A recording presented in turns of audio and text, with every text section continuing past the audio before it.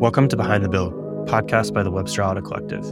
I'm your host, Sam Webster, and I'm excited to take you on a journey behind the scenes of the automotive world. Each episode will dive deep into the minds of automotive enthusiasts and professionals, exploring their passion, creativity, and automotive culture. We believe that behind every great build is an even better story worth sharing, and we're here to uncover those stories. From classic cars to modern machines, from racers to collectors, we'll bring you the stories that make the automotive world so exciting and diverse.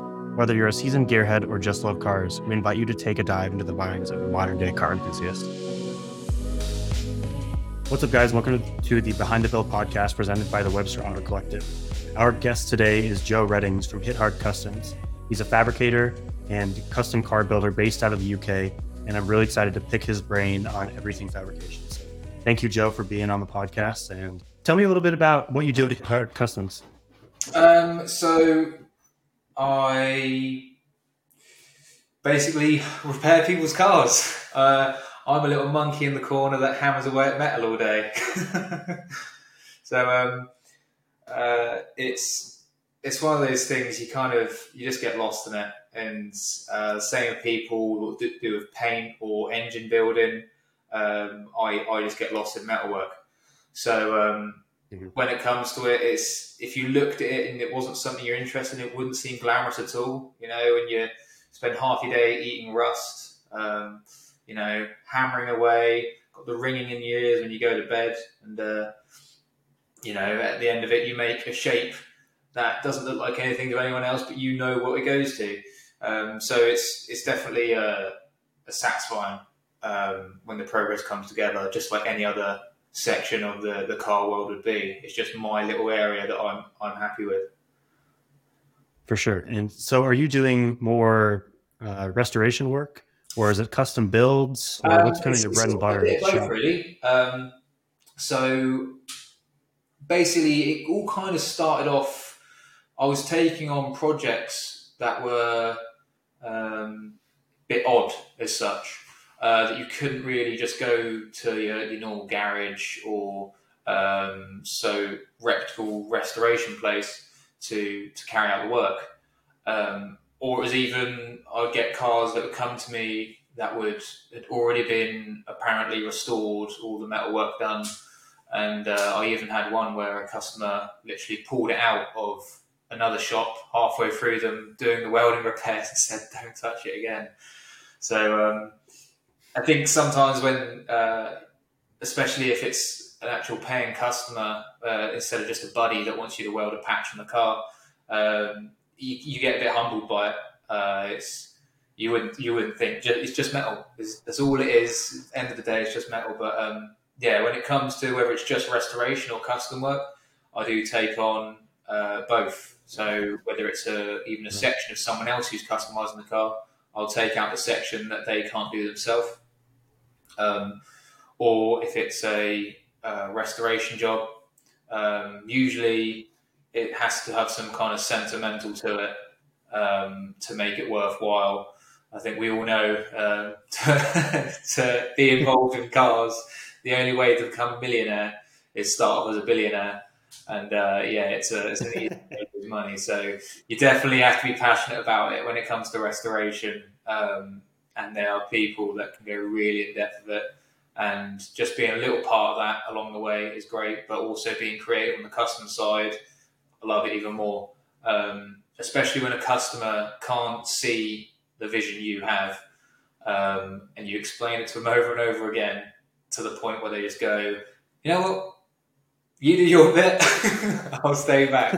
And and then once they start to see it come together, you see their eyes open up, and that's one of the best bits.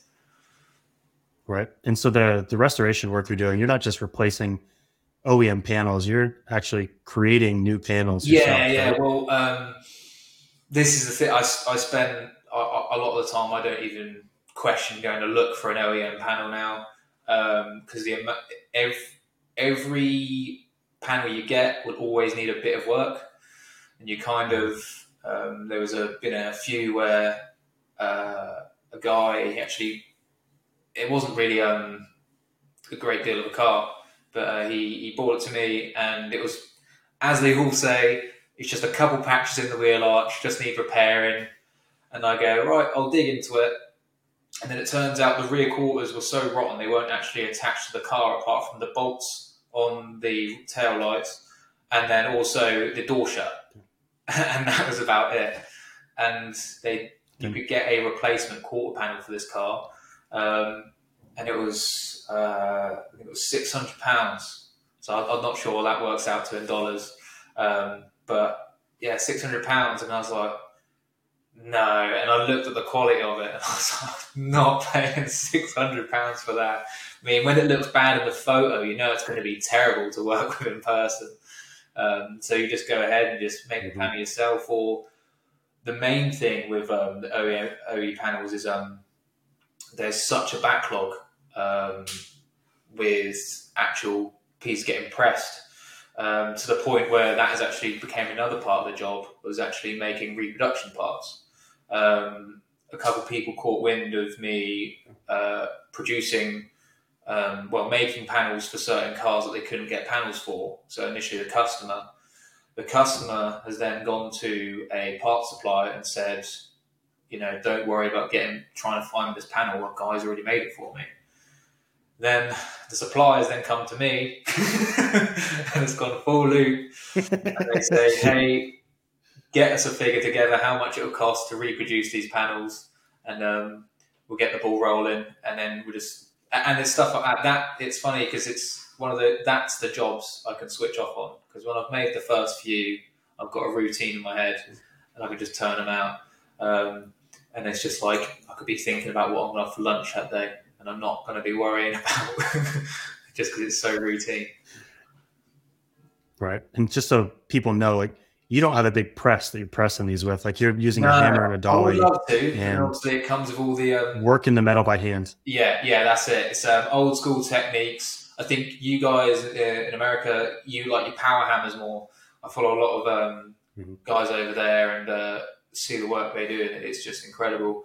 But, you've got easy access to the tooling. Luckily, it's starting to come over here a bit more.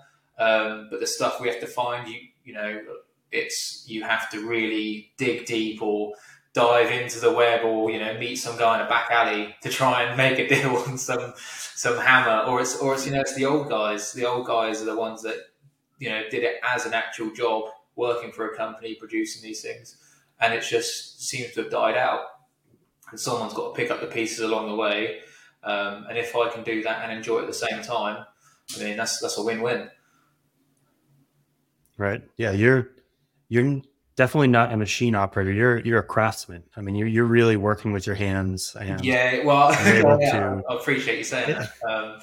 But it is hands on, and my other half, she can stand by when I say there are days I come home and she'll just see me sit on the sofa and look at me like he's not getting up because I will spend the whole day literally beating into the sandbag. It's very therapeutic, I've got to say. But a day like that, if you've had a bad week, you go, right, I'm going to make a whole batch of panels on this day. At the end of the week, get all the aggression out, come the weekend, restart and go again. But yeah, it's really physical. You're spending 2 weeks straight on an English wheel. Your body's going to feel it all over. I don't own a gym membership anymore. I used to a few years ago, but there is no point now. Yeah, if you're beating into a sandbag all day, I can only imagine how tired you're after making a bunch of panels. Yeah. So what's is it mostly vintage cars that you're working on in your shop? It's I've worked hard up to this point to be able to pick what I can do. It is some vintage cars, odd cars. I've got a customer who just collects Italian cars, and I'll basically just do a load of repairs on there and to his collection. And it's having things like that. It's building up the right customers to be able to go into their collections, which makes it great. That's my goal. But with focusing on the cars, it's stuff that I'm interested in. I don't really do anything modern now. I class modern as anything past 95. So I'm only, how many years? 30 years behind. But yeah, that's probably the only thing I had in. But yeah, I think it's the older the stuff is, the more that's visible of the work. So you don't have to deal with like double skinned panels, or you'll have 5 sections that join together, and that's the bit where it gets a bit frustrating, because if all 5 of those sections are rotten out, you then got to say, well, which bit do I repair first without messing up where the actual reference point is? Again, some people don't think about that, and again, it gets to more modern cars where that becomes an issue. And I've had a few calls where people have said, is this something you can correct because the last place has done it wrong? And I've just got to say, not really interested, to be honest. I can ask around a few places, and it's that thing, you feel bad for it because someone's in a bad situation, but you're also like, it's not my job. Sorry, man. Right? How did you get into this? Have you been a car guy your whole life? Was this kind of a natural evolution into this, or well, yeah, did you go to school for it? So I was never. My upbringing wasn't really around cars so much. It was obviously. I mean, I'm enough to be the kind of guy that's inspired by Fast and Furious and seeing stuff like that. I think my brother showed me Fast and Furious 2, and I was like, "Wow, this is cool. This must be real life. Everyone's like this if they get a car. Why wouldn't you be?" And yeah, I saw stuff like that, and then it was. I remember the first time I actually, because my real passion is American cars. Hot rods and stuff like that, and I love muscle cars. The whole pro touring scene now, I am just, I'm all over that. Just if I could, that could be a thing here, like hell yeah. But I remember my upbringing was actually be around a lot of motorbikes. So my mum and dad we'd go to a lot of bike rallies, a lot of basically just people sleeping in tents, surrounded by beat up motorbikes. And then they just get absolutely plastered in a tent, drinking. And then I'm basically there, too young to be able to drink, so I've got to find my own entertainment kind of thing. And we would have a couple of friends there, and I remember me and my friend walking around one time, and we saw this Model A, and it was the most stereotypical, black with orange flames on the side of it, had a dummy bug catcher on it.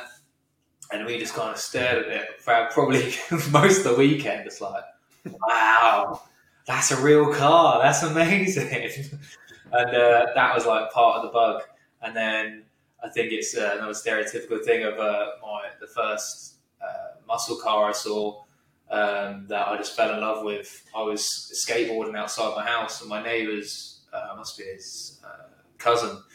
He turns up in this black Mustang with 2 white racing stripes down it, and again I'm just get off the skateboard, just sat on the curb, just staring at this car, just like, wow. I don't want to go near it with a skateboard because obviously that car will be gone in an instant. But yeah, I was like fascinated by it, and I was like, there's no way like this is over here. I know this is an American car, and it just it's those memories that stick at you. Yeah, from that point on, it's just like, I've got to try and find a way of being involved in these cars. And then the first car I got involved with was a bit of a messy story between my brother and my dad. Basically, my dad bought a Mini Cooper off a classic Mini. It was Mini Mayfair, I think. Yeah, Mini Mayfair off our neighbour because they were selling it cheap. And I can't remember how much it was, but it was cheap. Like, there's no way you could even buy a scrapped one for that money today. And it's somebody who already put a wide body kit on it. It had the mag wheels on it.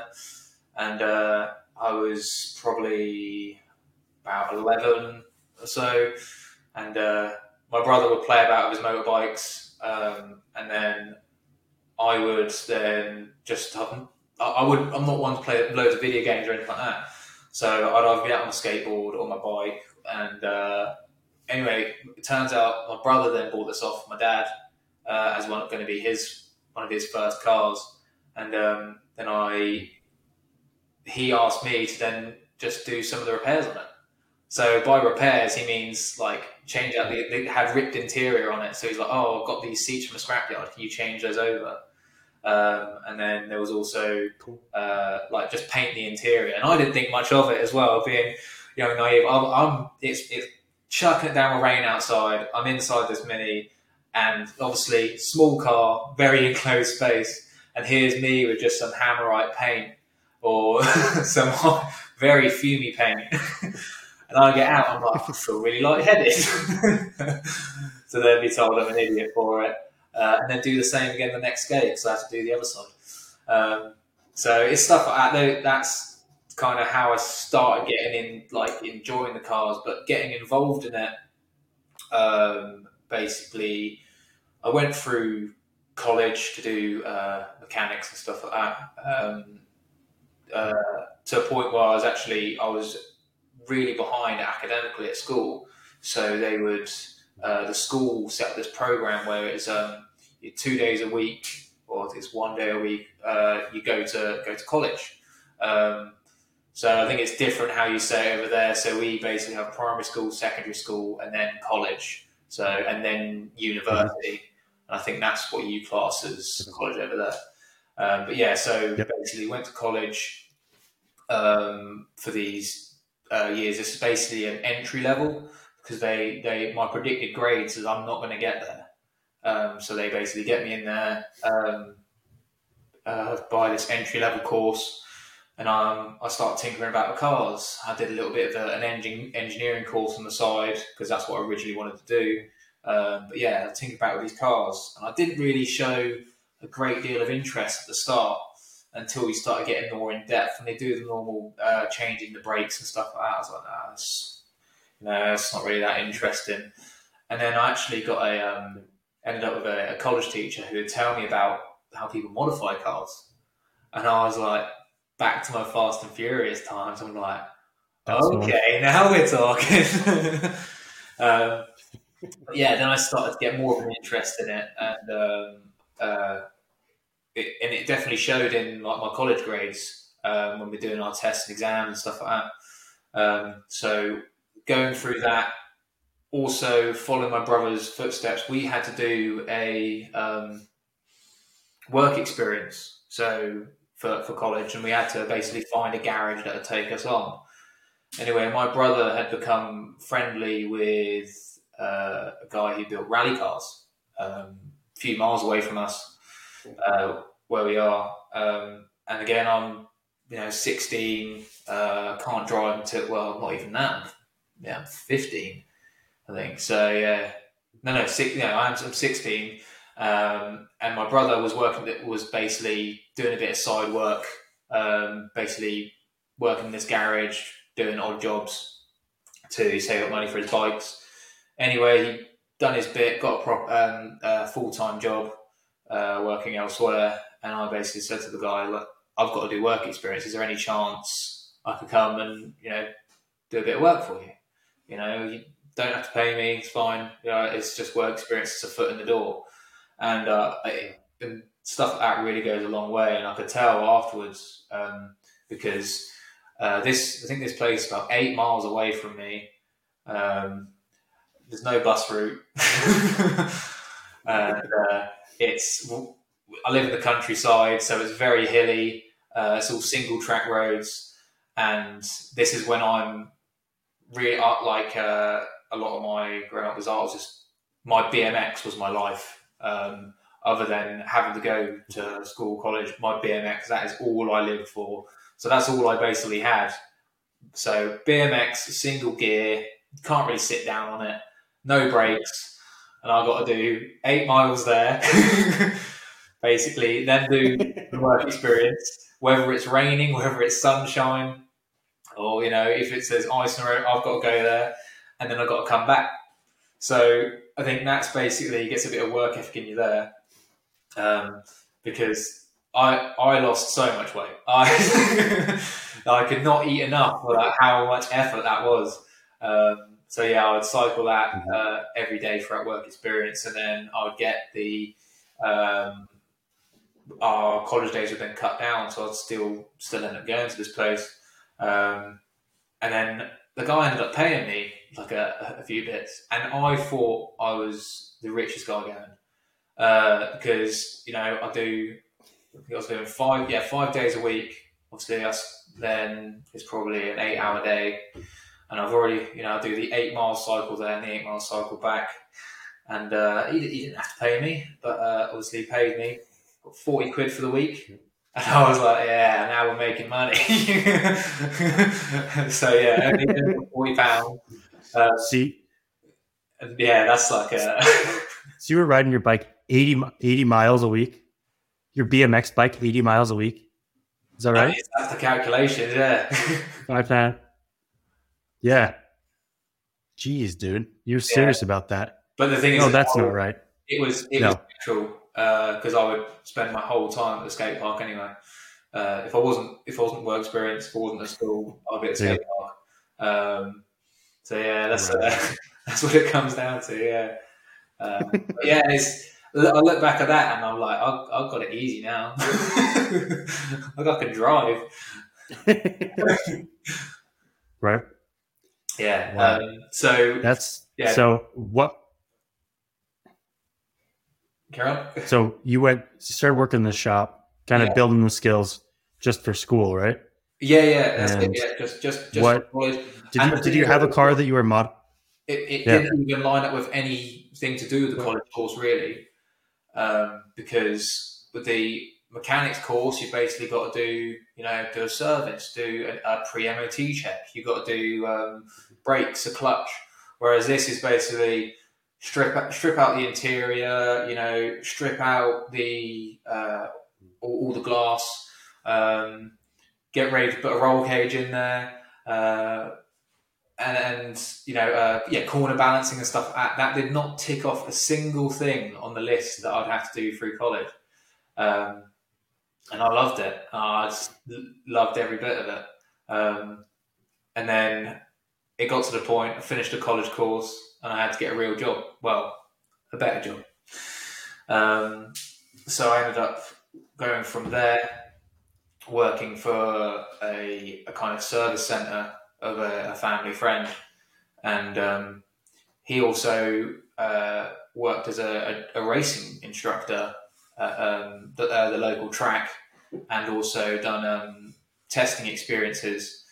Again, it's just kind of pure coincidence how it goes from the next step to the next step. And other people would bring their track cars to him. So again, it would be how to upgrade the suspension and stuff like that. And then you end up realising you're opening more doors, you're making more connections. So end up speaking to people in suspension companies and just engine companies, or even people at the track, how they get into it, or how you can go through the next steps. And I was like, I want to be a race mechanic. And and the guy was like, why? Why? Why would you want to be a race? I want to. He goes, you're the only one piece of the cog. And I was like, yeah, true. And then it kind of fizzled out. And then there was this hot rod shop, not far from basically a couple towns over. And I'd be like riding my bike, and every time I'd go past this place, I'm like, oh wow, they've got some old cars in there. It's like, oh, they've got kind of old Mini in there, that's cool.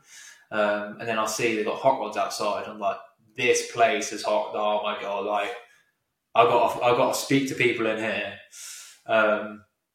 And then I would dip my head in. I kind of poked in. I was like, how do I work here, kind of thing. And they say, drop in a CV, and I'd speak to the boss. And he basically said, you haven't got enough experience in this and this, so you'd have to come back maybe next year, and then we'll go from there. So then I get a bit more experience in this and this. And he goes, well, you haven't got any welding experience, so we can't really take you on. I was like, all right, okay. So I get a bit of welding experience other than what I'd done on the rally cars.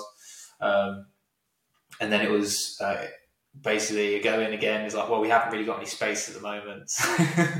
And I think it got to like the 5th time I went in there, and I don't know whether he just given up with turning me away, or, I was persistent, or I basically built up some cockiness behind me. But it got my foot in the door, and I basically tried out, and, they got me on stripping down engines, and, sorting out parts and stuff like that, and making tea, coffee. So yeah, tea, very British, obviously. But it turns out I'm terrible at making tea. So yeah, that wasn't really in my field there. And ended up leaving there, and a guy from my hometown that I'd always heard about, he was a few years older than me. He basically he left where I was working. I'd never actually met him there, and someone had sent me a post saying he's looking for someone. Anyway, while I was at this other place, every evening I'd stay behind. I'm like, I want to learn how to use the English wheel. I want to learn how to use the bead roll. I want to learn how to just use guillotine, or, a shrinker stretcher and stuff like that. Just the tools that I don't really have laying around in my shed. And kind of said to this guy, I rocked up there, and he goes, "Oh, nice to meet you." And I was like, he goes, "You're Elliot's brother." And I was like, "Shall I leave then?" So he knew my brother. And it's kind of that small circle. And anyway, straight away, just chatting away, having a laugh. And he says, "What kind of skills have you got?" And basically said situation, and said, "Well, I've used English word and stuff like that. But, just show me what you want. I'm happy to learn on the job." And again, that first week, I stayed late. I just put in more effort than was needed, I reckon, when I look back at it. And yeah, he just took a liking to me, and I went from that interview. He then said, "Would you like to start tomorrow?" But it just so happens at the same time, I'd been offered to help build someone's Mustang. So they bought this convertible Mustang, doing a Coyote swap on it. And they felt like they were a bit out of their depth. And I basically said, well, I can't do, I've got to speak to this guy and, see what's happening there, and I'll let you know. So the day after the next, I basically came in. I was like, yeah, I'll if you're all right for me, I'll work here, and I'll do, if it's okay, I'll do 4 days a week. And he's like, yeah, that's fine, pretty flexible hours. And he was, that opportunity to have my own side projects from the get-go while working for someone else. I think if that wasn't the case, it would have been a lot harder to get to where I am now. And I'm still really good friends with him now. Actually ended up moving just around the corner from him. So I could go get it if you want, but he's kind of lot to him for taking me on. And then just the opportunities surrounding that get me to this point. But yeah, when I was doing the Mustang had come to an end, and I still had other people asking me to do jobs for them. So I was like, I need a place. I need a place to do this. Anyway, on the farm, there was basically this whole grain unit. It was just used for storing a few bits. I think if it had candles in there, it would have been brighter to work in, but it was just so, and it was probably about an inch thick of just like grain and dust on the floor. It had a wooden tunnel that went along the wall. It was basically, it's all botched together with lots of must have been spare materials for the old army camp that was near us. But yeah, it was just not even a unit as such. It's a lean-to. And I looked at it and I was like, just had a vision. I was like, this will do perfectly. Next, that week, come in, smashing out all the tunnel, got rid of all the dead rats, stripped out all the weeds that were growing inwards, swept up all the crap on the floor.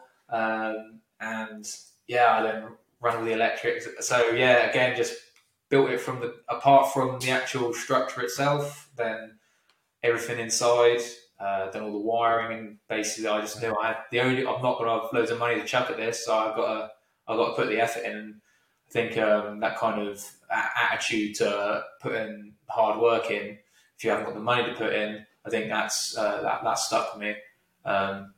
When you get a bit of money, it makes it a lot easier to just chuck money in and solve the problem. But if you can't find the solution with money, you've got to put the effort in and solve it that way. But yeah, I'm still in that unit. And so was that? Was that? Oh, same spot. Yeah, still in the same spot. That's your first shop, and that's where you are now. Yeah. Oh, no way. Okay. Yeah, and it's doing me great. It gets cold in there. I'll say that. If you speak to people that know me, they'll probably say like, they're amazed that I don't get frostbite. There's been a couple of times where things have been frozen to the side. But yeah, it's a great place to be. It's nice and out of the way. I can make as much noise as I want to as late as I want, and to look back at where I built it up from, literally that whole wreck, and I actually stood back earlier on today because I've just made some more tools, and I'm like, oh, this is brilliant. I step back a bit, and I'm like, yeah, it's all coming together. It's all coming together. It's coming together. Yeah. So how long was it between getting the job at that shop? It took you 5 tries to get a job at, to getting into that shop, the first shop. It must have been for yourself. About 2 years, maybe. 2 years. Okay. Maybe probably about a year and a half. And I did, and I'd gone through a few other jobs in that process as well, working at second-hand car dealerships, which was the worst experience I've ever had. That is, yeah, never want to do anything like that again. But yeah, I can imagine not. That sounds terrible. The distance paid off there, and I still stay in contact with them as well. And yeah, I think that's a nice thing. Nice. I don't feel like I've burnt any bridges for any place I've left, but it's nice to stay in contact with these places I worked at. Did you have a pretty steady stream of customers from the beginning, or did you take a while to build up to the point where you could just do that? Yeah, it took a while to build it. It wasn't a matter of trying to get loads of customers, because it was more about I learned so much from that first side project, the Mustang, is that one customer, again, when I look back to working at a dealership, is a dealership you've got to churn out, you've got to do about 5 cars a day minimum, no matter what the job is. They need to see the cars passing through, and when it comes to a car that you're going to be spending, it's not a matter of it's turning out 5 a day, it's turning out 1 maybe in a year. And you're like, because you're going so in depth, you're like, I've got to deal with just the one car, the same person, but then I've just got to figure out lots of problems and solve them with this one car. I don't have to learn the customer. I don't have to, keep the figures going through. It's just that same, and then it becomes it's that, what's it called? Quality over quantity. So it's a better quality job instead of having to just churn them out, put loads of patches on cars, get them out of the way, and then I think that's the way you can build up your attention to detail, by being given the opportunity to put the attention into the details. And that's the thing is, just building up the right customers, because over the kind of time period, I think things have got better when I've actually had less customers, because I think the idea is less customers but more projects. So that's why I like the car collections and stuff like that, because half the job is learning the customer, how they like to go about doing the work, how you build up your kind of relationship with them. So once you've got that bit out of the way, it's then just to your job, and you just focus on that. You don't have to worry about what the customer's thinking. And once you build up that relationship, it takes just a huge weight off your shoulders. But yeah, that's basically it. How long is it? Yeah, well, that's great. I mean, that's the way to do it. If you can get good customers that have a consistent stream of projects for you to work on, you Yeah. already know them. That sounds a great way to do it. I mean, so you said the project in a year. What kind of project would you be doing that would take a year to complete? Is that a Oh, full restoration? Is that a complete yeah. custom Well, car? when I look at it now, is things can take longer than that now easily. When it comes to like a full shell rebuild, people would just think it's cut the panels off, stick them back on, send it out the door. But when it does come to, again, like we said earlier, working with an OEM panel that doesn't fit, and you've got to make that panel to a better quality. Sometimes you can be like, right, I'm going to be spending a week to make this panel, and then if that goes wrong, then you got to keep going at it. But it's doing all the little finicky bits, making sure the joins match up. It sounds when you think about, if you have to just think about the job in itself, it will be so mind numbing. There has to be a bit of insanity behind doing any of this job, because when it comes to it, it's that kind of dragging out of each little job has to be done well. That's why it can take so long, is because it's so in depth with each one. So you're starting with just a piece of sheet metal, a flat sheet, and turning that into the various parts. So it's not like to full scale coach building. I'd love to be able to get to the point where someone just basically gives me a concept and goes, right, this is the car I want. It doesn't exist. Can you make it? And I'll be like, well, we'll give it a go. But yeah, that's the kind of thing. So do you use wooden bucks? Yeah. So I'd make the wooden bucks as a kind of to sit on. I had to do that a lot with the reproduction panel, which is always a go-to, because then they're all consistent and they all match. Wooden bucks for certain panels. Sometimes it's just an overlay, sometimes it's just a template, or sometimes it's actually creating a form that I can pass through my power hammer, or even just to put references on and beat with a wooden mallet. So it's all these little tricks that you end up picking up along the way. And it's just whichever way is more, when it comes to the business side of things, it's whichever way is the most efficient, or within that the price point to do that job. But a lot of the time, it's just basically do it to the best level you can, and then that it costs what it costs, kind of thing, which is a much nicer way of doing things. Yeah, no kidding. I mean, you're one of probably a handful of people around that are still using these old methods of creating these panels. I mean, you're going back to custom car builds like Gene Winfield and all those dudes, like hardcore hot rodders. Really, no way. Yeah. So he actually came over to a show over here called the Hot Rod Super Nationals. He was working with a couple of friends and the place I used to work at, and they were doing a typical Winfield chop. Got to meet him briefly, and I think that's the thing with this car game. I'm sure you must have come across a few people. The people you meet along the way is really what makes it. Another guy which was fortunate enough to bump into, and I mean bump into. We went up to this place called Ace Caf,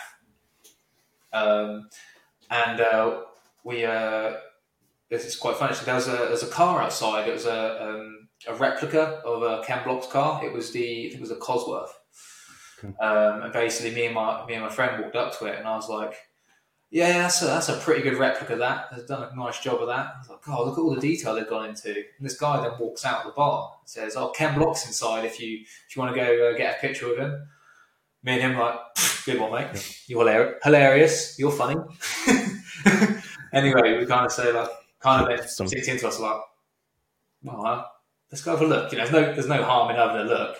and we poke our head, look at the bar in the cafe, like completely empty, no one there. So like, oh well, we might as well get a drink. And then we step through the door, and there he is. He's right there.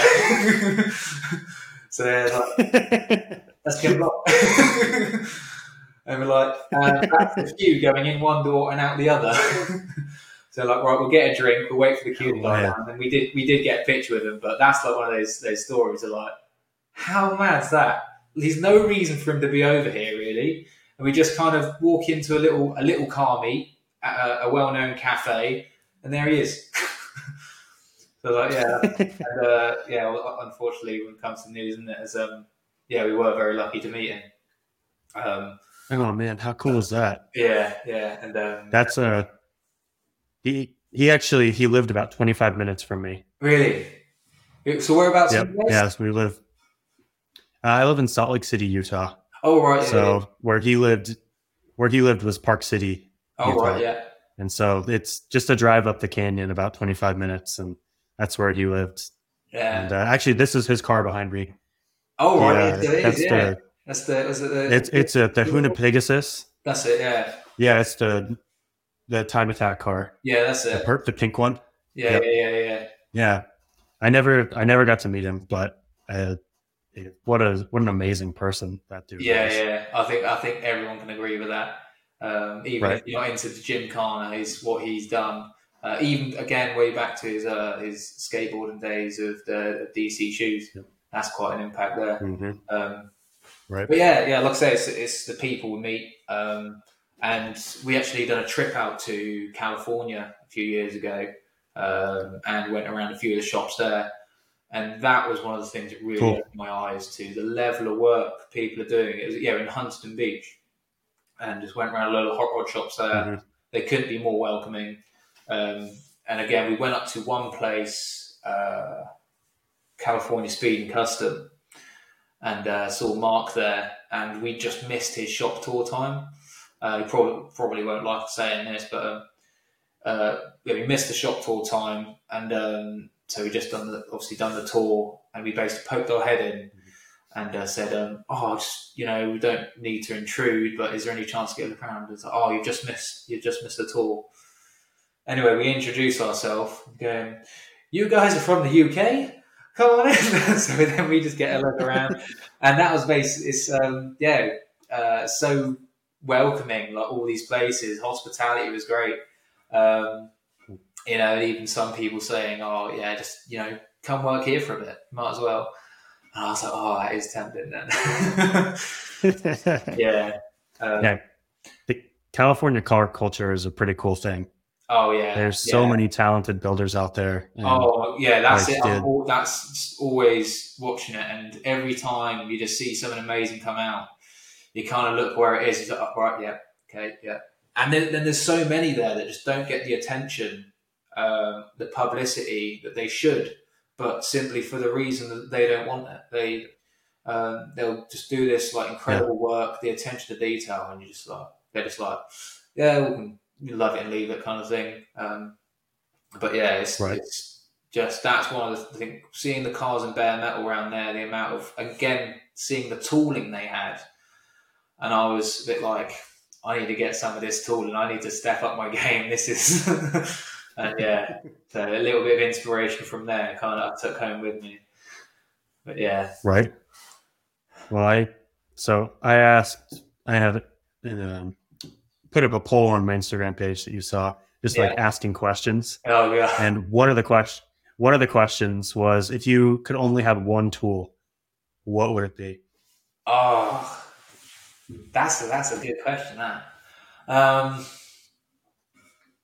as in like, I'd say tool and machinery a bit different. Could pass on that. All right. Sure. So pick either one. If you could only use one thing in your shop to create, what would you choose? As far as metal shaping is, surprise enough, it would be a tree stump. The amount of stuff you can just make on a tree stump. I have a little tree stump and it's got a little pocket in it. Yeah. So I can do well, because you've got a flat surface and it's got all these odd shapes, you can make so many panels on it. To make it smooth, all you need to do is it'll take a lot longer. But when it comes to shaping the metal, that's all it takes is just keep hammering at it, and eventually it'll get to the shape you need it to be. But yeah, I've had times where I've gone. Yeah, I've actually made an inner wheel for my mate's BMW E30, and I couldn't obviously take my big machinery, so I turned up to his place with a tree stump and a hammer, and he kind of, what are you doing? I was like, I'm going to make your wheel up. That kind of look of us like, you're nuts. You're not right. And did it work? Yeah. He's all good. Again, just a bit more hammering. Still, so how in some of the a lot of the coach builders and stuff like that. But I wouldn't play myself as a coach builder, but there's a lot of coach builder shops. They will churn out so much stuff with just a good tree stump, because it's just enough. All you have to do is move the metal. So, what kind of hammer would you use to do that? It's called a bossing mallet. So it's like a dome shape. But what I actually use is is a baseball bat where I've cut the handle off and then stuck it so it's a T shape, so you get a longer reach then. So I've got a baseball bat and a tree stump, and you can do a lot with that. So if anyone wants to practice any metal shaping or like just having a go, don't say you can't do it because you haven't got the tools. Literally, find a plank of wood, do a little dimple in it, and a baseball bat or just any hammer, and it will start moving. Just pick up some scrap metal, and you'll start to see it all come together. So if anyone wants to take that, I'm one of those people that I've never done any sheet metal work, but I've always wanted to. Yeah. Would that be a good place to start? Oh yeah, because that's what it comes down to. Is it's all it comes down is you're either shrinking or stretching the metal, or you're cutting it and forming it. It's like those 4 steps. Mike from Cornfield Customs, he says it. If you ever listen to any of his podcasts or any of his videos, he will simplify everything about it. These big tools, they just make it quicker and more efficient and finesse it a bit more. So I had to make some floors for a Lancia, and I actually, with those, because they're pretty flat, instead of a bead roller, all I had was a small strip of wood and a chisel, and then you just chase it round until you get the high spots, flip it over, and then you chase it round again. You basically made your stepped edge while stretching it. That's the same process, but pretty much as what a pull max does. So it's just understanding which way it goes, which way you're fighting it. Don't overthink it. There will be still where you're constantly fighting it, like in your head, but then you're just like, which way is it going? And that's usually the biggest question. So if you could, for the people that are listening, could you explain how you shrink metal and how you stretch metal? Yeah. Like actual techniques behind it?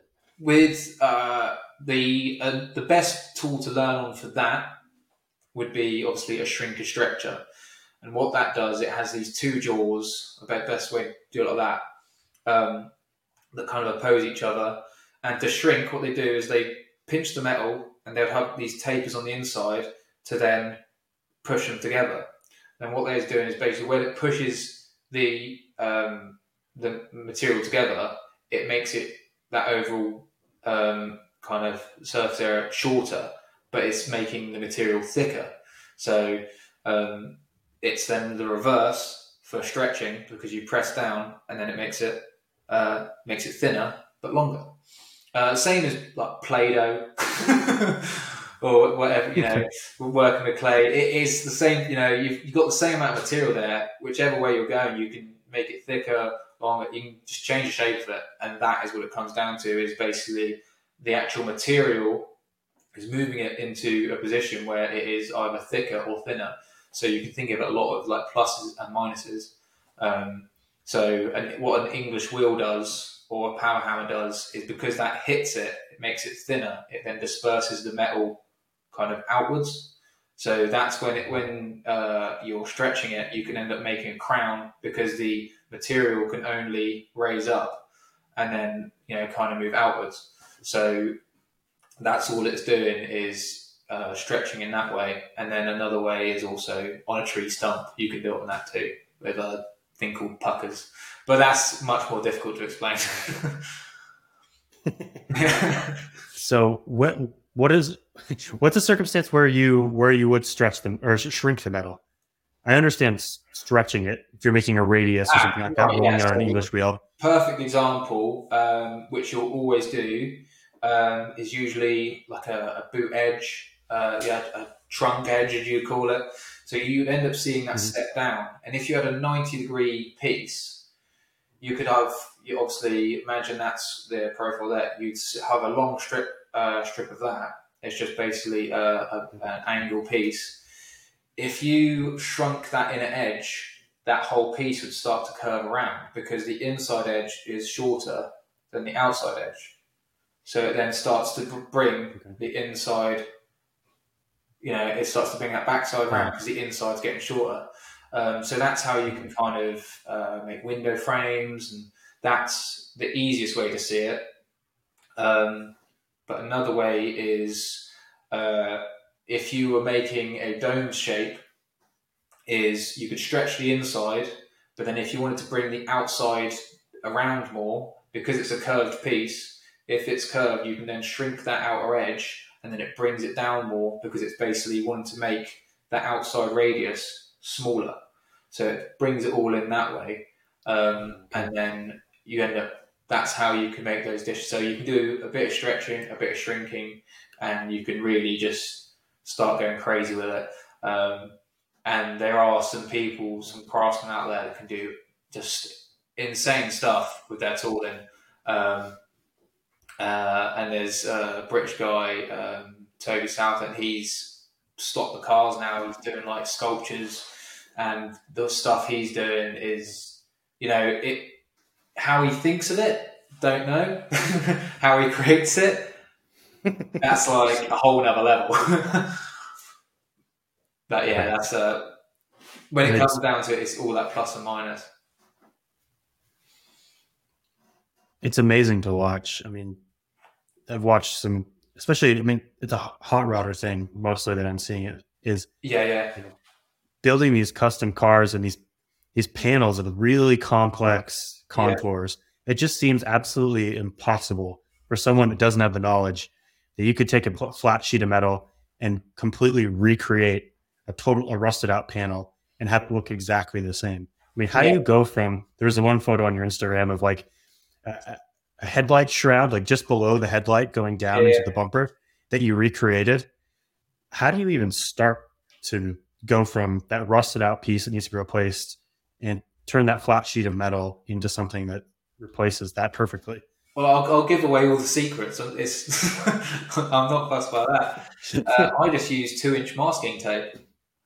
The better stuff to use is, I think it's fiberglass tape. And you basically, if you just either make a paper template, or you can put masking tape on it, and then when you can peel that off, and it will maintain the shape of the panel. So then to figure out where you need to shrink and stretch, put it on the flat sheet, and you can basically cut the edges where it needs to be to make it lay flat. And if you've got gaps, that's when you need to shrink. And if you've got overlaps, that's where you need to stretch. Wow, you made that seem extremely simple. Yeah. I mean, it's more complicated than that, but I was looking at that and trying to wrap my head around how you would even begin to recreate the shape. Yeah, well, it's just masking tape now, so it's much quicker on that. That was a lot of stuff on the tree stump and sandbag. But yeah, customers happy with that. No, that's amazing. So a piece like that, how much would you charge to make a new one? Once you've made the first one, I honestly can't remember how much it cost. But I think it was about 3 days work or so. 3 days. Okay. Yeah. Okay. And An expensive piece. yeah. But yeah, once you made the first one, the second one much quicker. That's always Okay. what you hope anyway. But yeah, that was a lot of just on the sandbag on a tree stump. And I could only get into so much of that area with the English wheel to smooth it out. But yeah, that one's got it's got compound curves, reverse curves on it as well. So all in one piece, and as well as returned edges. And then also got the actual bezel in there. That's what all kind of makes it a bit trickier. Okay. Probably would have been easier to make it out of multiple pieces, but I didn't.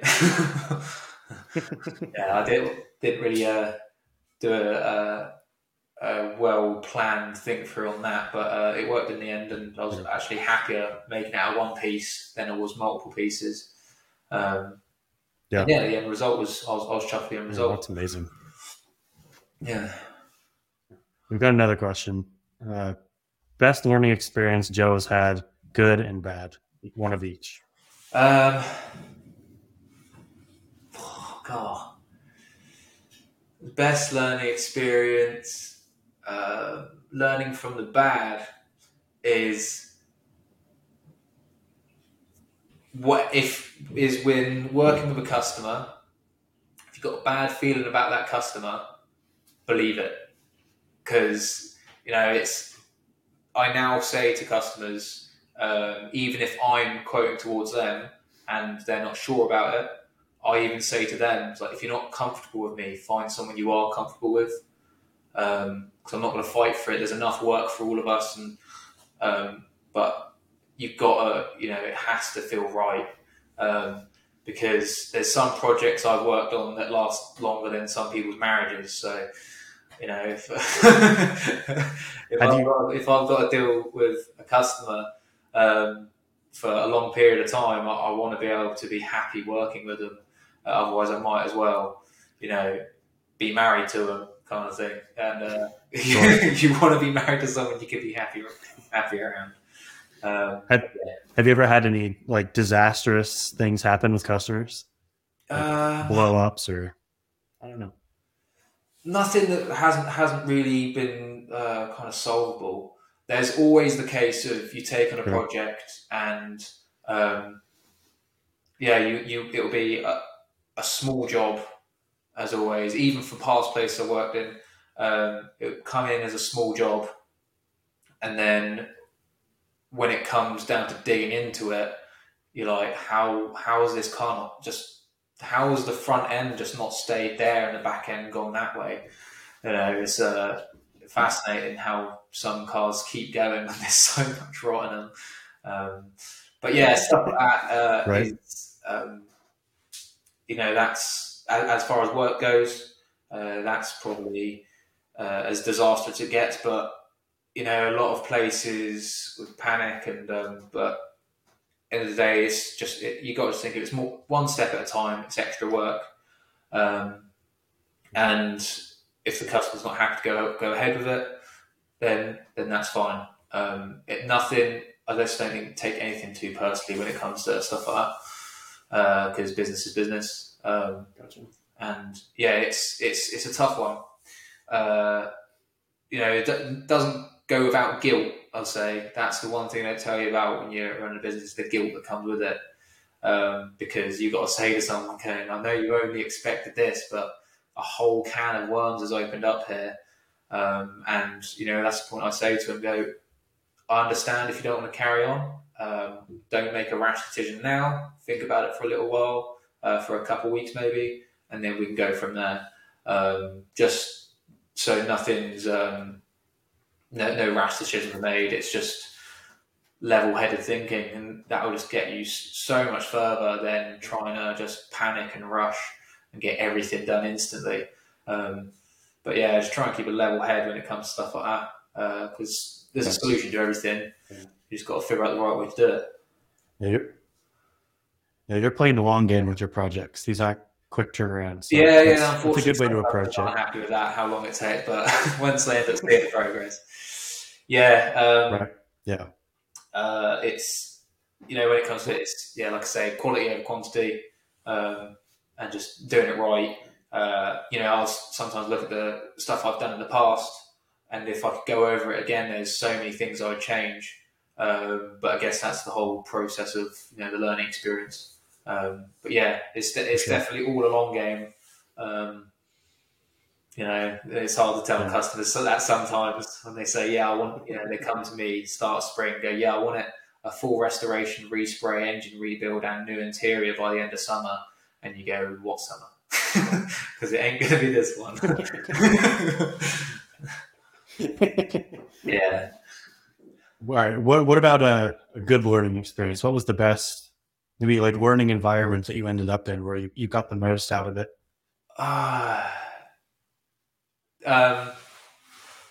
Probably my previous workplace, because it gave me so many opportunities to learn from and obviously get to where I am now.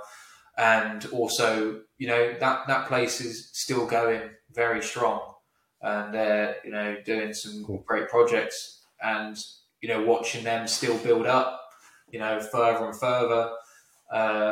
That's kind of one of the things you like. It motivates you. But given the opportunity working there to started off when it was kind of early days to learn on the job, and I took full advantage of every moment to learn on the job. There'll be times I'll be overtime and stuff like that just to basically so I could keep learning, knowing full well for some of it I wouldn't get paid for, or there'd be times I'll be like I spent that time that day learning that thing, and I'd say to the boss, look, I'm going to suck back some hours because that was my own personal education there. And I think that's a tough thing now is everyone's very money motivated. They, in the aspect of if they're not making money for it, they're not going to do it. If it's in a workplace, they always come to this attitude of, that's above my pay rate or something like that, or no point doing that because I'm not going to get paid for it. But again, it's a long game. You could learn a skill that you're not going to use on any projects or any projects that you have planned, but you could have learned something from that small bit that you will then use for a project later on in some way. So that's it. I think that's something that'll always dig at me is just don't stop learning, because no one knows everything. I by no means say I'm an expert in anything. I used to think I knew everything when I used to ride BMX. Now I look back at the videos and I'm like, yeah, what a loser. But yeah, no, there's always a way to learn more. But yeah, I think my own learning experience I could pass on and just, keep learning. Because it just it gets to a point where it ends up being second nature. And never know, might find themselves in the same situation as I am right now talking to you, if they keep that progress going. Right. Yeah, exactly. We got another question from Gemma Dunford. I'm feeling Gemma from some of the questions they posted. That's my fiance. That's your fiance. Okay, perfect. So, what inspired you to start a business? Like, why did you jump from the shop life, working for someone else, to starting your own thing? Why did you take that leap of faith? It all comes back, sure she already knows this. Actually, I probably haven't told her that. She's actually just gone to bed, so I'm not going to know. The thing that to do my own thing. I even actually said this when I left my last place. Even though I still had things on the side, I just had this kind of hunger for it. It's that itch that you just want to do. You just got to scratch it, kind of thing. But yeah, the inspiration was to make my own mark, do things how I want to do them, whether it works or it fails, and then learn from the failures and keep moving forward, kind of thing. But that's the thing is, it's constant. I wanted to make my mark on it, and I even said, like I said, that to my old boss. Is I said I stood there at the end of one day when I'd made the decision that my customers were building up. I was turning people away, doing stuff that I was interested in, and I even said to him, basically, stay behind after a day. I was kind of got to tell him it sucks. I did, I enjoy working here so much, and kind of thing.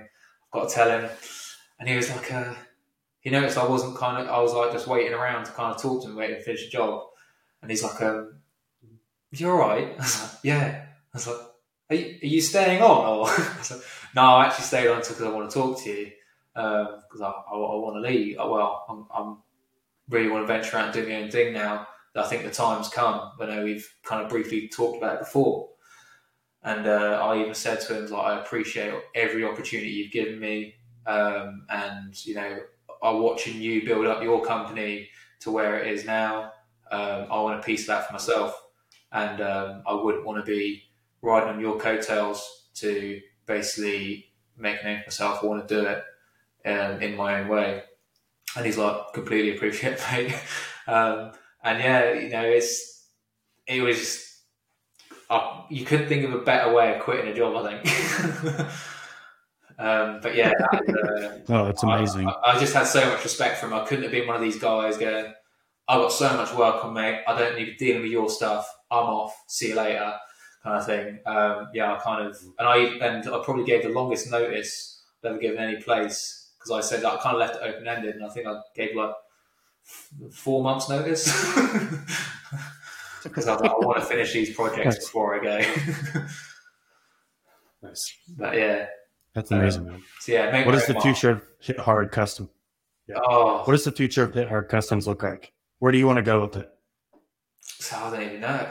Like I said before, do prototype work and get involved in some concepts. Even work alongside,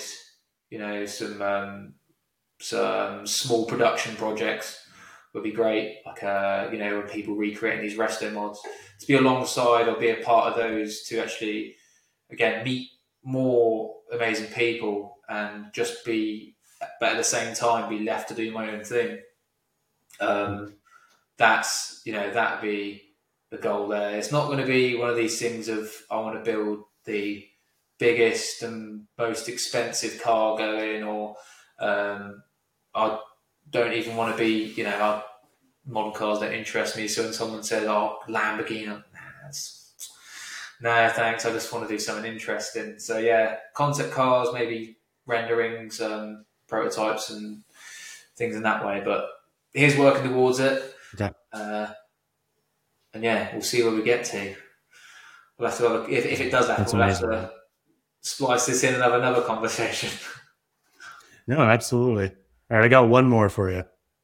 If Joe could have from Steppy, if Joe could have one thing in life, what would it be? Can't be hair, though. I was waiting for something like that to pop up. God, I don't know. I mean, if everyone knows me, like stuff like that, that's because cars wise, I've got my Dodge Dart.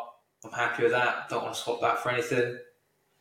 But yeah, as far as if I could have one thing, was it? If you could have one thing in life, what would it be? It wouldn't be anything materialistic. Yeah. You want? It kind of sounds like you're living your dream at the moment. Yeah, I think I just continue doing your own thing. Yeah, don't get me wrong. There's days I wonder why I do it. There's days I'm like, there's no reason I should keep going.